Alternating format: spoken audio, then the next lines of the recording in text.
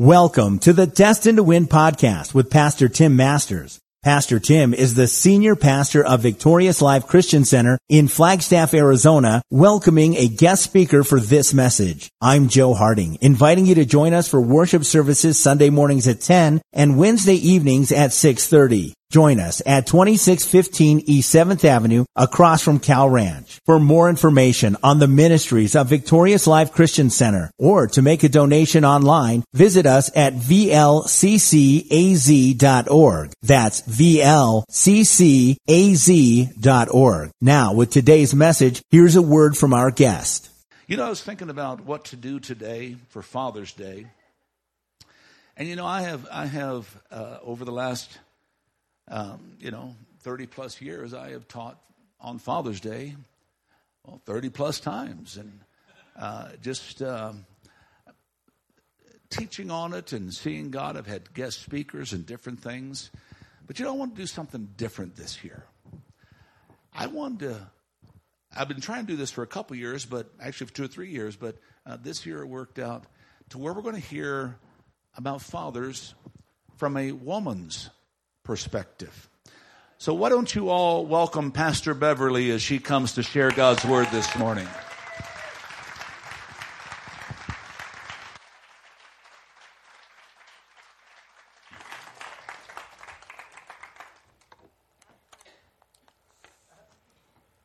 So am I on? I am. That worked well. Well, when Pastor Tim asked me to do this, my immediate reaction was, I'd be so honored.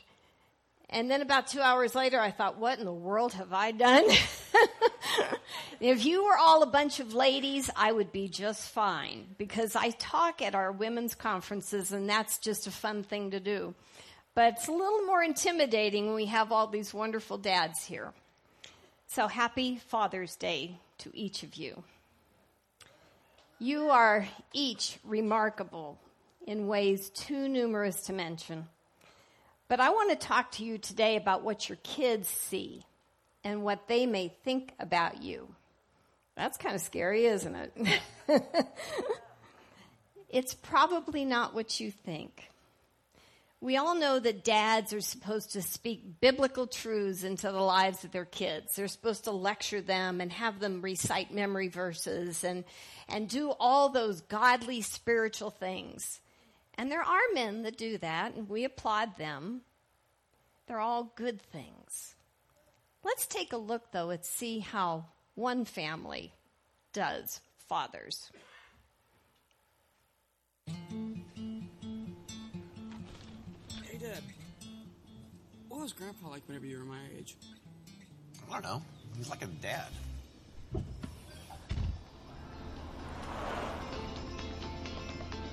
Did Grandpa make you listen to this terrible music?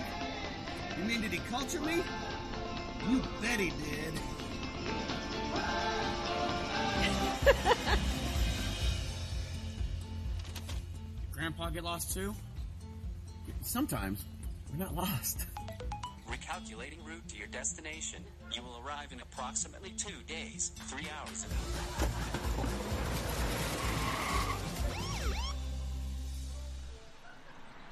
What's your license insurance? Did Grandpa have a lead foot too? Amen. Grandpa teach you to pray before every meal like that? Yeah. For every meal.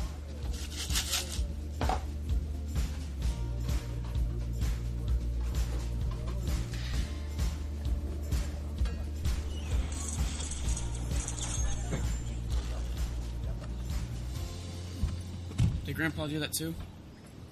Yeah.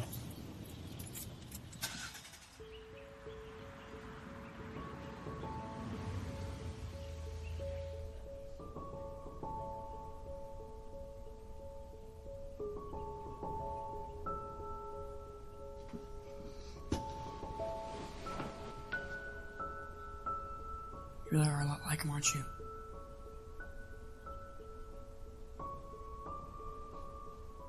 I hope I'm like you whenever I grow up.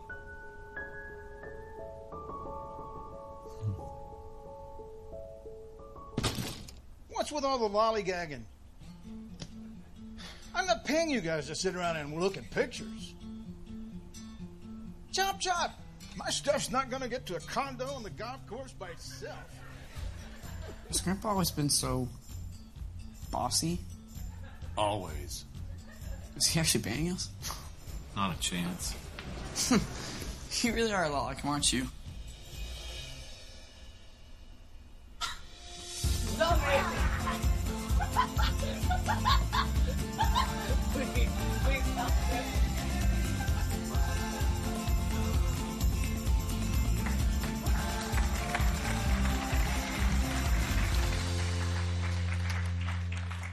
So yes, there are those spiritual dads out there who do all those spiritual wonderful things, and then there's the real guys.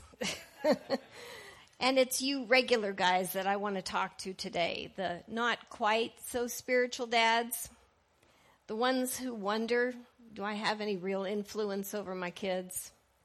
Maybe you feel like they never really listen to you. You know who you are. Well, you try to be spiritual and you try to teach biblical principles, but most of the time you feel like nothing you say really matters or hits home. There are all those other dads who are so much more wise and educated and, well, you know. I want to speak to those men today, and really, that's probably all of you. For you probably all think way less of yourself than you should. And as you will shortly see, you really are quite special and vitally important to your children. Well, first off, I want to introduce you to a really special guy. My dad. That's my dad. His name was John D. Longo. He was a first-generation American from Sicilian Italian parents. And he grew up during the Depression with 8 brothers and sisters. His dad was a barber.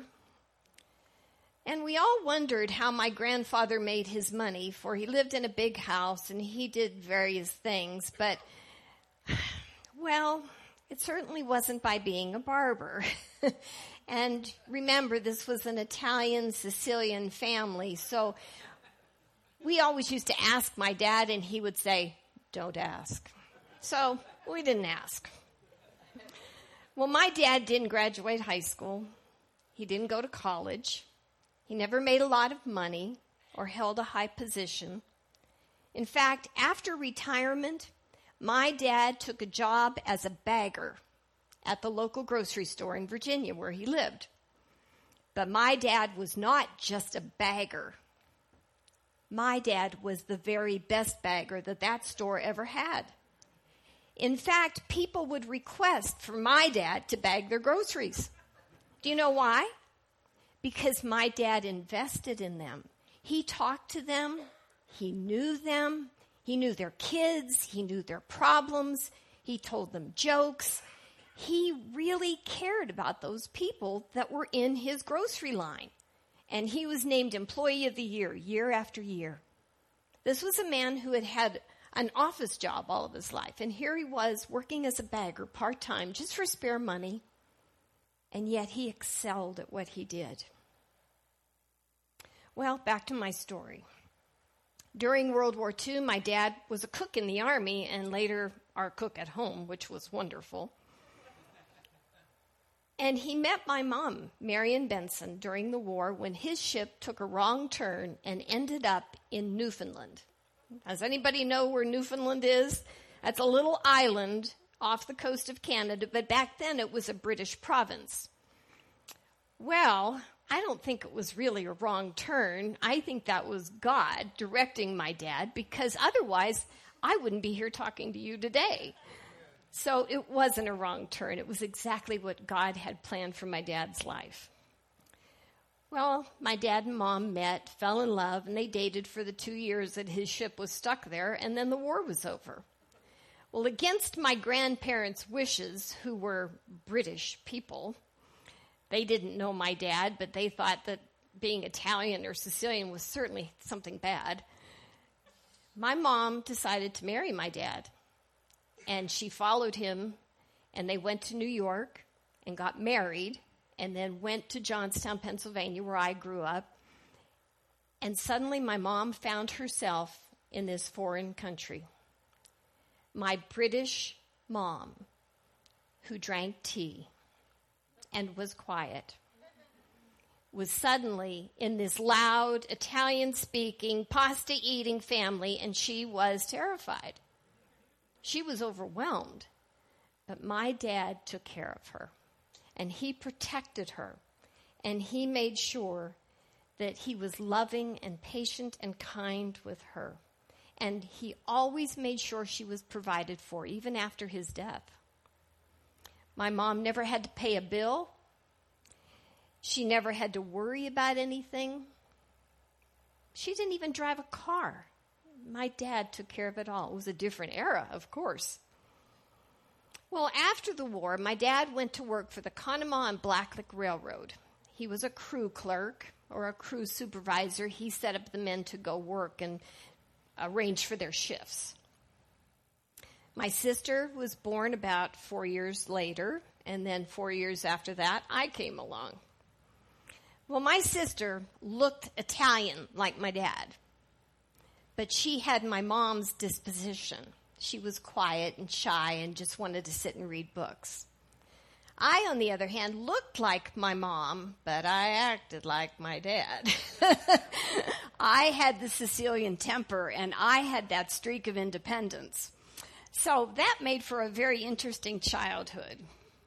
But it was the 50s, that time when everybody looks back on with nostalgia and wonder about how wonderful things were in the 50s. Well, only those of us that are over 50, Loria. Anyone younger than that, you have no idea except what you see on TV. Back then, parents were strict. Children obeyed. They were seen and not heard. There were no children's rights. There was no everybody needs to feel good about themselves. You just didn't vary from the norm, whatever the norm was. Well, my dad wasn't a typical strict father. He never had to really discipline us. He expected us to behave, and we did. But he listened, and he talked. He wasn't Father Knows Best. He was just an average guy doing an average job, working hard for his family. But my dad had integrity. He understood hard work and honesty. And I think it was because he grew up during the Depression. I remember him telling me how one of the things his mom used to fix for them during the Depression was coffee soup. I don't know if any of you have ever heard of that, but his mom would take a bowl and put a piece of homemade bread with butter, and then she would take coffee mixed with milk and sugar and pour that over the bread. That was breakfast. And how they used to line their shoes with cardboard, several layers, when they'd get holes in their shoes so that they would last longer. I think it was those kinds of things that made my dad appreciate his life later on. And my dad loved food. And he introduced me to so many good things growing up that even today, my family hears me say it all the time. That's what my dad gave me. That's what my dad taught me to like. Things like tomato soup. You don't mix tomato soup with milk. You mix it with water. But then you take a big pat of butter and you put it in the center of the hot soup with salt and pepper, and you make a grilled cheese sandwich on the side. V8 juice, when it first came out, I got to learn to love that. Chipped ham. Does anybody here know what chipped ham is? Oh, we have some real people. Jack, Klaus, and Patty are from back east. They know what chipped ham is. You know that loaf of stuff that you see in the deli? Well, they chip it instead of slicing it, and it comes out all feathery and light, and it's delicious. And so my dad's version of coffee soup would be to make toast and put chipped ham and cheese, and you fold it over. And yes, he gave me coffee when I was a child. Maybe that's why I'm short. He would have me dip the sandwich in the coffee that was loaded with cream and sugar. And it was delicious, and it still is today. And probably the best thing my dad ever made were cutlets. My family loves cutlets. Cutlets are little pieces of round steak. You tenderize the round steak, and then you cut it in little pieces, and you dip it in egg and milk and put it in Italian breadcrumbs and then fry it up until it gets crispy, and it melts in your mouth. Even to this day, my kids love those cutlets. Sometimes when my dad had to work the late shift, he would come home in the morning with a little white bag because he would have stopped at my favorite bakery, Elite's Bakery. And inside could be any number of things. Sometimes it would be warm, raisin-filled cookies right out of the oven. Or it would be sticky buns that were still warm out of the oven. Because he'd be there in the morning. If he worked the night shift, he'd be there right when they were making the baked goods. Or sometimes it would be chocolate eclairs. My dad knew how to make anything special. He was fun. And those little things were what made each day unique. It's something that even today I try to do, is to look at the things of everyday life and be so thankful for those, whether it's a sunset or cutlets for dinner or time with my family or just hanging out. You take those little moments and they become the memories that weave your life together into something wonderful. And my dad was funny, although he would never say that he was. He was one of the best storytellers I ever met. And his eyes, you can kind of tell in that picture, his eyes would twinkle and crinkle up in the corners when he was telling a good joke. Let's take a look at how some other dads tell jokes.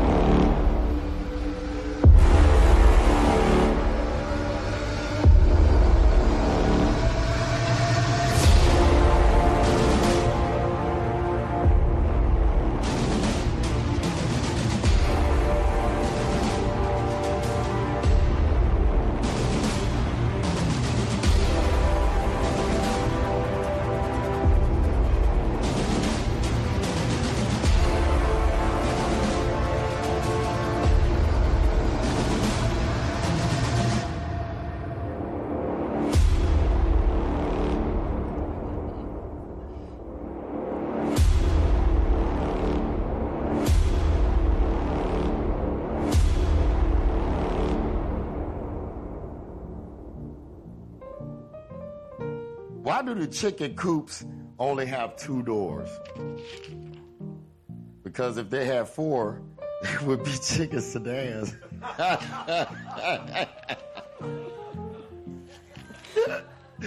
Oh my gosh. What do you call a laughing motorcycle? A Yamaha. A Yamaha. Who is the greatest babysitter mentioned in the Bible? David. He rocked Goliath to sleep. At what time of day was Adam created? A little before Eve. Get out of here.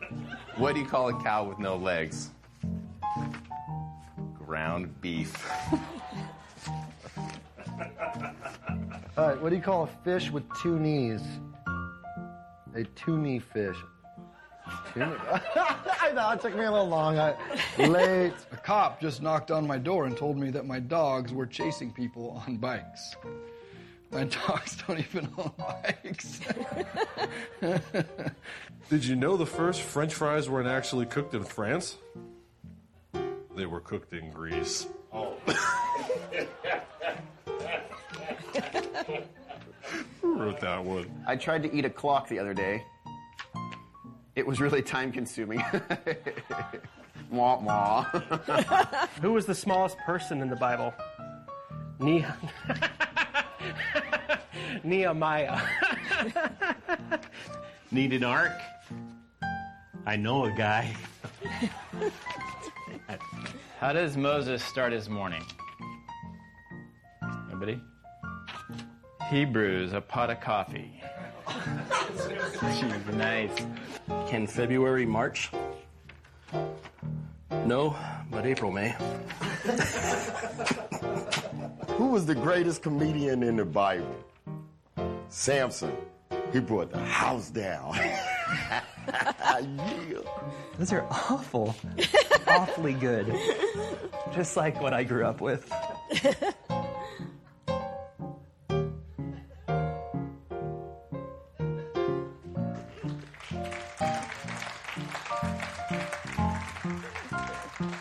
Well, sometimes dad jokes are corny, but not my dad's. He told really good jokes and stories. I remember we were going through his things after he died, and in his wallet, I found this little tiny piece of paper, and I opened it up, and it was pretty good size once I opened it up, and on it were written these lines of words, and I started reading them, and it didn't make sense. It wasn't anything that was cohesive in any way, and then as I'm reading down through these lines, I recognized one, and I'm like, that sounds familiar. I know what that is. And I read them through again, and I figured out what they were. All of those words were the lines and punchlines to my dad's favorite jokes. He was getting older, and he didn't want to forget them. So he wrote them down and put them in his wallet so he could refer to them. You can learn a lot from stories from your dad. That's how my dad taught me many things. He was a really avid reader, and he liked word puzzles and crossword puzzles. He did them every day. And my dad finally got his GED when he was 72.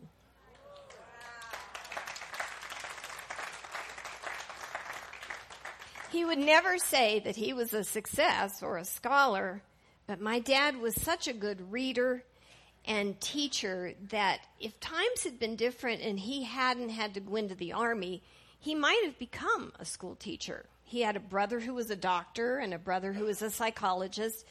My dad would have been a wonderful teacher, but instead, my sister and I got to benefit from that. But my dad always also taught through example. So many times he didn't need to say anything. The lesson was just learned. And I think that's so much like Jesus. Jesus was the ultimate storyteller. He painted pictures with words that carried really deep messages. Many of Jesus' stories and lessons would begin with a description such as, it was like a pearl of great worth. It was like treasure hidden in a field. It was like 10 virgins who had their lamps to be filled. My dad taught with examples of everyday life, and so did Jesus. Examples that people could relate to, identify with, and understand. Jesus taught what they would know. When he was asked, what is the kingdom of heaven like? He said, it's like a mustard seed that you plant in the garden, and when it grows up, even though it's the smallest of all seeds, it becomes the greatest of all trees, with large branches, so that the birds can make their nest in it. In Proverbs 14:26, it says, the man who fears the Lord has a secure fortress, and for his children it will be a refuge. A refuge is a place of security and safety and protection. That tree that grew from the tiny seed of the mustard plant became a refuge for his children. That's what dads are like. They plant small seeds into their kids, but with care, that seed will bear a huge tree, which generations to come will nest in it and find their refuge. Well, our hometown, Johnstown, was about the size of Flagstaff.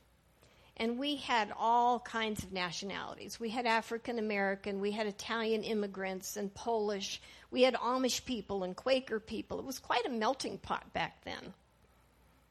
Lots of people from different ways of life and cultures. And many of them were my dad's good friends. But never once growing up did I ever hear my dad refer to somebody by their color or by their heritage or by how much money they made or how successful they were. My dad would tell you how he knew them, who their relatives were, how they came to be friends, or a funny story about their relationship. He invested in their lives, and that's what he remembered, and that's what he taught me. He taught me to never be prejudiced. I remember when the race riots of the 60s happened, and you could, back then, watch that on TV, one of the first awful things we could see on TV. The Vietnam War, the race riots. And I remember being in the car. I remember the street we were on. My dad and I were in the car, and we had come from watching the news. And we had been watching these race riots where looting was going on and people were being beaten, and it was horrendous. And I asked my dad, why are these people being like this to each other? Because we didn't have that in the town I grew up in. Everybody was friendly. I went to school with kids from every nationality, and everybody got along fine. And my dad looked at me and he said, they just can't learn how to get along with each other, I guess. And it saddened him. I remember hearing his voice. And it saddened me too. Because my dad was never prejudiced. He maybe was outspoken at times, and he was certainly passionate about issues. But he never taught us to be prejudiced. He didn't lecture us about it. It was just the way he lived his life. Well, life lessons from my dad were everyday occurrences growing up.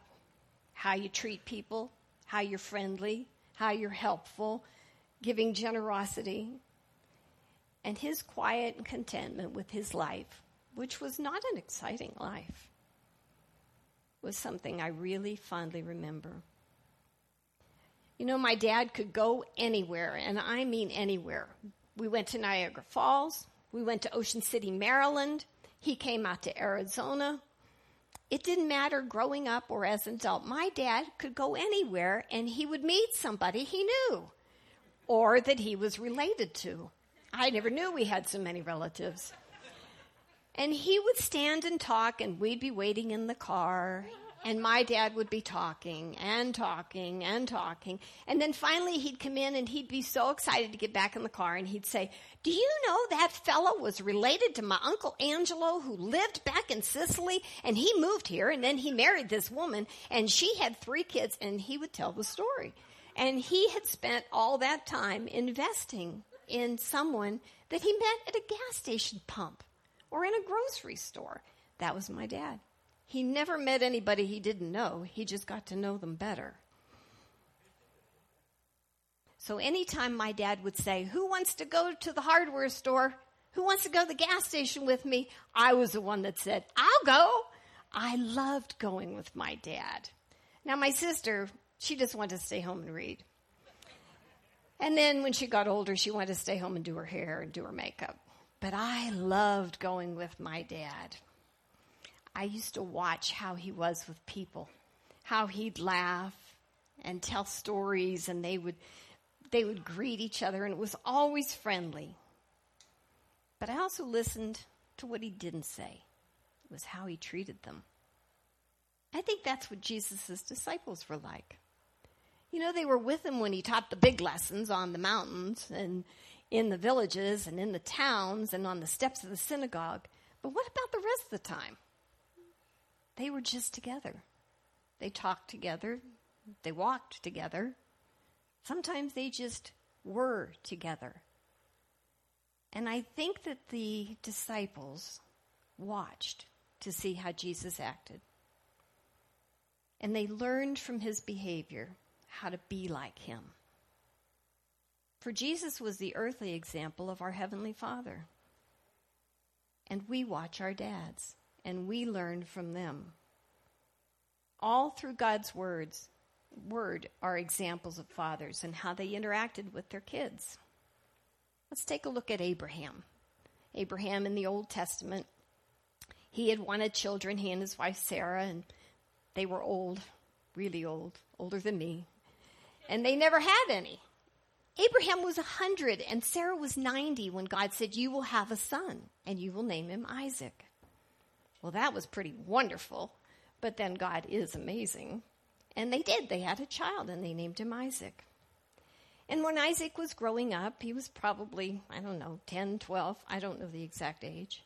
But God said to Abraham, I want you to take your son, your only son, Isaac, whom you love, and go to the region of Moriah and sacrifice him there as a burnt offering on a mountain that I will show you. So early in the morning, Abraham got up, took his donkey, took 2 of his servants and his son Isaac. And when he had cut enough wood for the burnt offering, he set out for the place that God had told him about. On the 3rd day, Abraham said to his servants, the boy and I are going to go up and we will worship, and then we will come back to you. He said, we will come back to you. Stay here with the donkey. Now, Abraham thought that he was to sacrifice his son, but he also trusted his heavenly Father to make a way where there appeared none to be. Now, we know the rest of the story. Abraham did not sacrifice Isaac. God had provided a different sacrifice. But what I want you to see about this passage isn't what Abraham did or what he said, it's what he didn't say. He offered no explanation along the way, and it was a 3-day journey about what they were going to do. And it appears that Isaac trusted his dad implicitly, and he didn't ask any questions all that way. They simply walked together to the place of sacrifice. Isaac watched his dad gather up the wood. Isaac followed him up the mountain. Isaac helped him prepare the altar. But not much was really said between them. Just obedience, exampled for Isaac to learn from. Not just obedience, but patience and trust and faith. And when Isaac finally asked, where's the sacrifice? His father said, God will provide. And of course he did, with the ram who had been coming up the other side of the mountain all along, unbeknownst to them.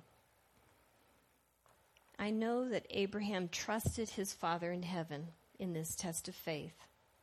And Isaac, in turn, trusted his heavenly Father when it all looked so impossible.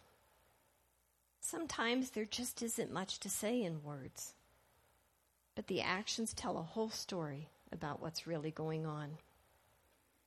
In the Old Testament, it tells us that the fathers were to teach their kids when they sit down, when they rise up, when they're walking down the lane. They talk to them, they show them, they example for them. They tell them about what God is and what he's about and what God expects of them. Now, it's said that children may not always do what you say, but they will always do what you do. And there's truth in that. A child's desire is to emulate his father, to please him and make him proud of who he is, because this child totally trusts in his dad. I remember when I was really little, like probably 3 or 4, and my dad would stand me up on the kitchen counter, and he'd take a step back, and he'd say, jump, I'll get you. And I'd stand up there, and I'd be terrified, and I'd be like, I want to do it. I want to do it. I don't want to do it. And finally I would, and I would just jump and leap into my dad's arms, and he would catch me. I think that's what our Heavenly Father wants us to be like. He wants us to just trust him so much that we will leap into his arms without even thinking, and trust his word, and trust his direction, and trust his guidance for our lives. In the New Testament, we know that Jesus' dad, Joseph, stepdad, was a carpenter. And of course, we don't know what conversations went on between them, but I'll bet that Jesus watched his dad a lot. He watched his dad choose the best pieces of wood for whatever project he was going to work on. He would look for the right grain and the strength of that wood. He would learn which woods were best for which projects.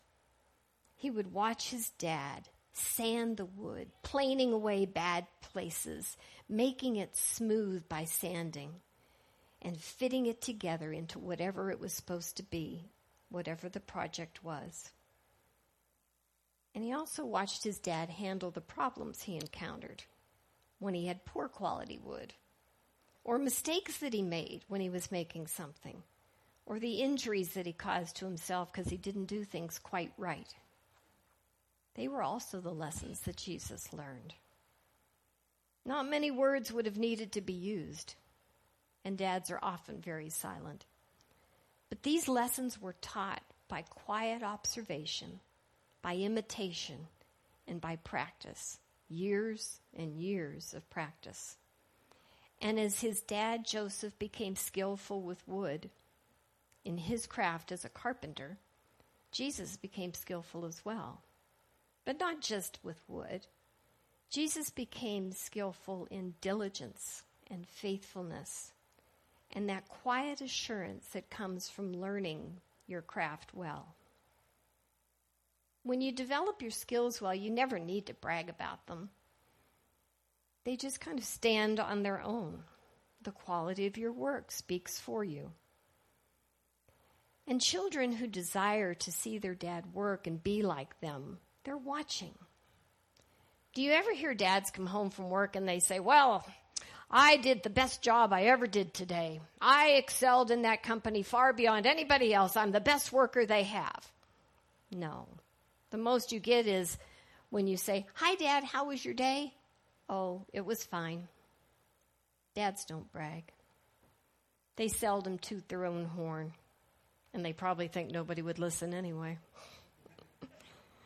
So to finish the story about my dad was not a go-to-church kind of guy. It wasn't that he was opposed to church or to God or Jesus, but he worked on Sundays.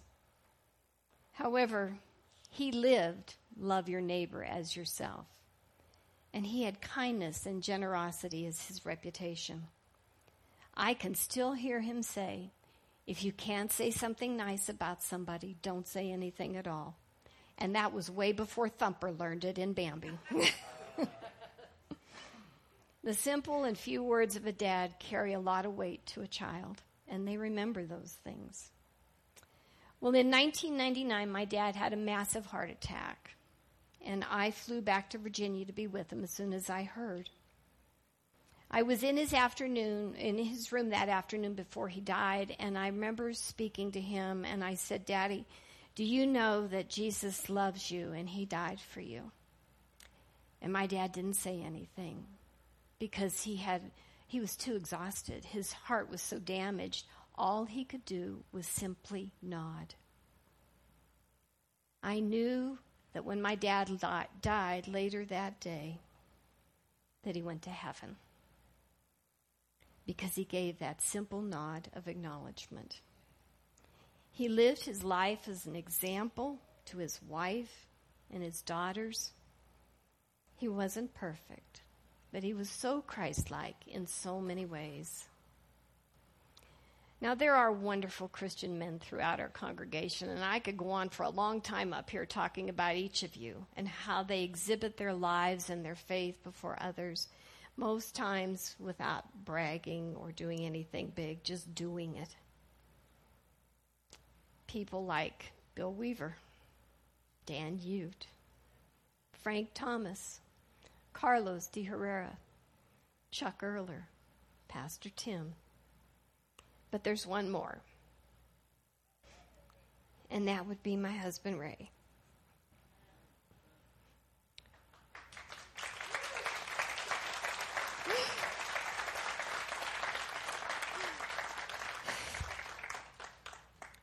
He is one of the most godly men I've ever met, and certainly one of the best fathers.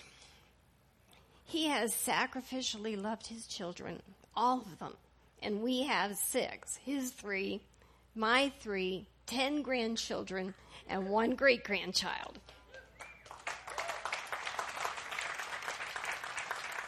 And there isn't a child in this church who doesn't run up to Papa Ray to give him a hug or say hi to him when he sees him. And every baby that he ever meets goes straight to him. He is the baby magnet. I get dogs and cats. He gets babies. Go figure. Well, I've learned so much from Ray over the 23 years of our marriage on what it means to live as Christ teaches, even when it would be easier not to. Decisions that he made about his life and how he chooses to live it. Ray makes a point to visit with everyone and find out about them. I would much rather be sitting in the car. But that's him. That's who he is. Years and years ago, it was prophesied over Ray that he would be a father to many. And I have seen that happen over and over and over again. And I could pick out people that he has spoken into the lives of here as a father. But as a dad and a husband, he doesn't go around preaching what he knows. He just lives it. He examples it. And his children that he raised, his 2 daughters and his son, are wonderful examples of diligent, honest, kind, caring people. Was Ray perfect as a dad? No. My dad wasn't either. They got annoyed.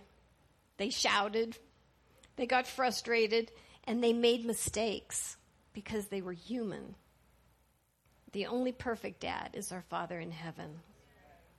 But men like Ray and my dad live out each day being examples, and their quiet way has an impact on the world around them and on those in their world. So, you men out there who think you haven't done a good job as a dad, you are completely mistaken.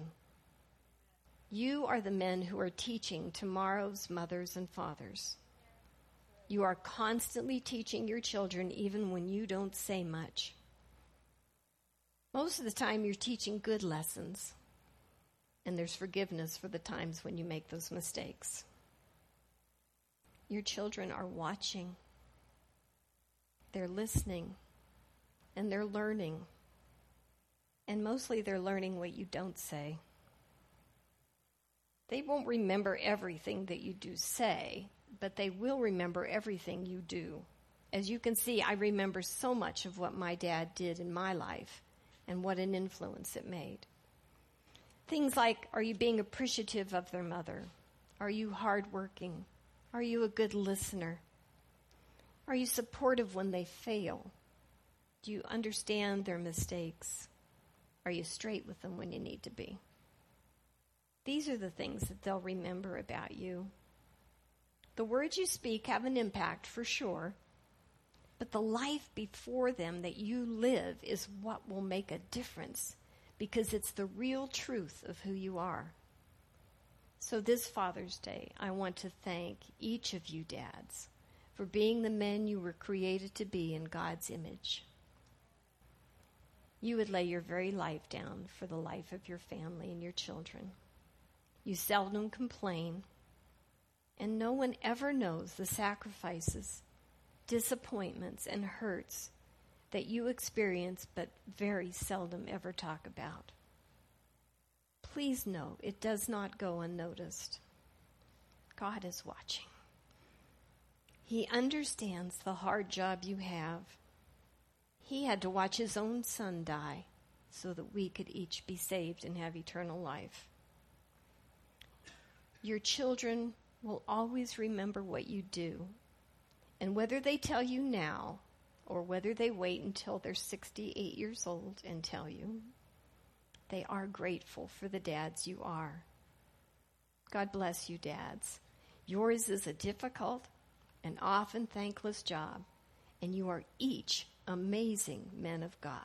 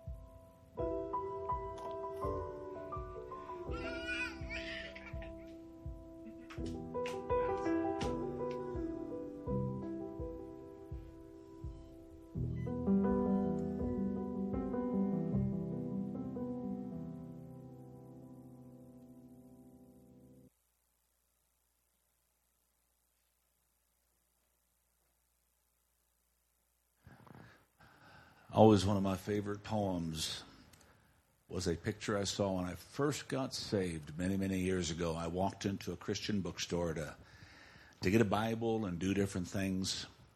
And I saw this picture. It was a picture of Jesus in the clouds. And there was the dove in the form of a Holy Spirit coming to light on him. And the image Jesus had in the clouds was an image of him on the cross.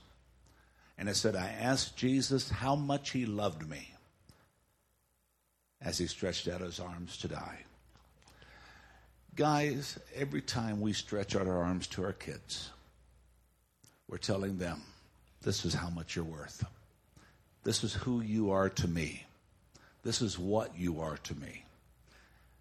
Reach out. Today, Father's Day. Take your kids. Spend time with them. Kids, take your dads. Spend time with them. And just let them know how much they mean to you. I want to inject just for a moment those of us who feel, as Beverly just outlined, that we didn't do a great job. It's not too late. It's not too late. Oh, you can't really make up for it. And I never encourage people to try to make up for what wasn't or what didn't. When I say it's not too late, all I simply say, start today. Now, they're going to say something. Well, Dad, why weren't you this then? Why weren't you that? All you can do is respond to them. I didn't know then what I know now. And you know what that'll do? Open their arms for a question. What do you know now, Dad? I know Jesus. Amen. I know Jesus. And you will change their lives. And like Beverly, with her dad's last moments on this earth, knowing that he was going home, no greater joy. No greater joy. From the guest of Pastor Tim Masters and Victorious Life Christian Center with this week's message on the Destined to Win podcast. Destined to Win is made possible with the prayerful and financial support of those destined to win. To donate online, visit vlccaz.org. That's vlccaz.org. Destined to Win is a production of Victorious Life Christian Center with services Sunday mornings at 10 and Wednesday evenings at 6:30. Join us at 2615 East 7th Avenue across from Cal Ranch. I'm Joe Harding from Pastor Tim Masters and the congregation at Victorious Life Christian Center. You're invited to join us here next week for another edition of the Destined to Win podcast.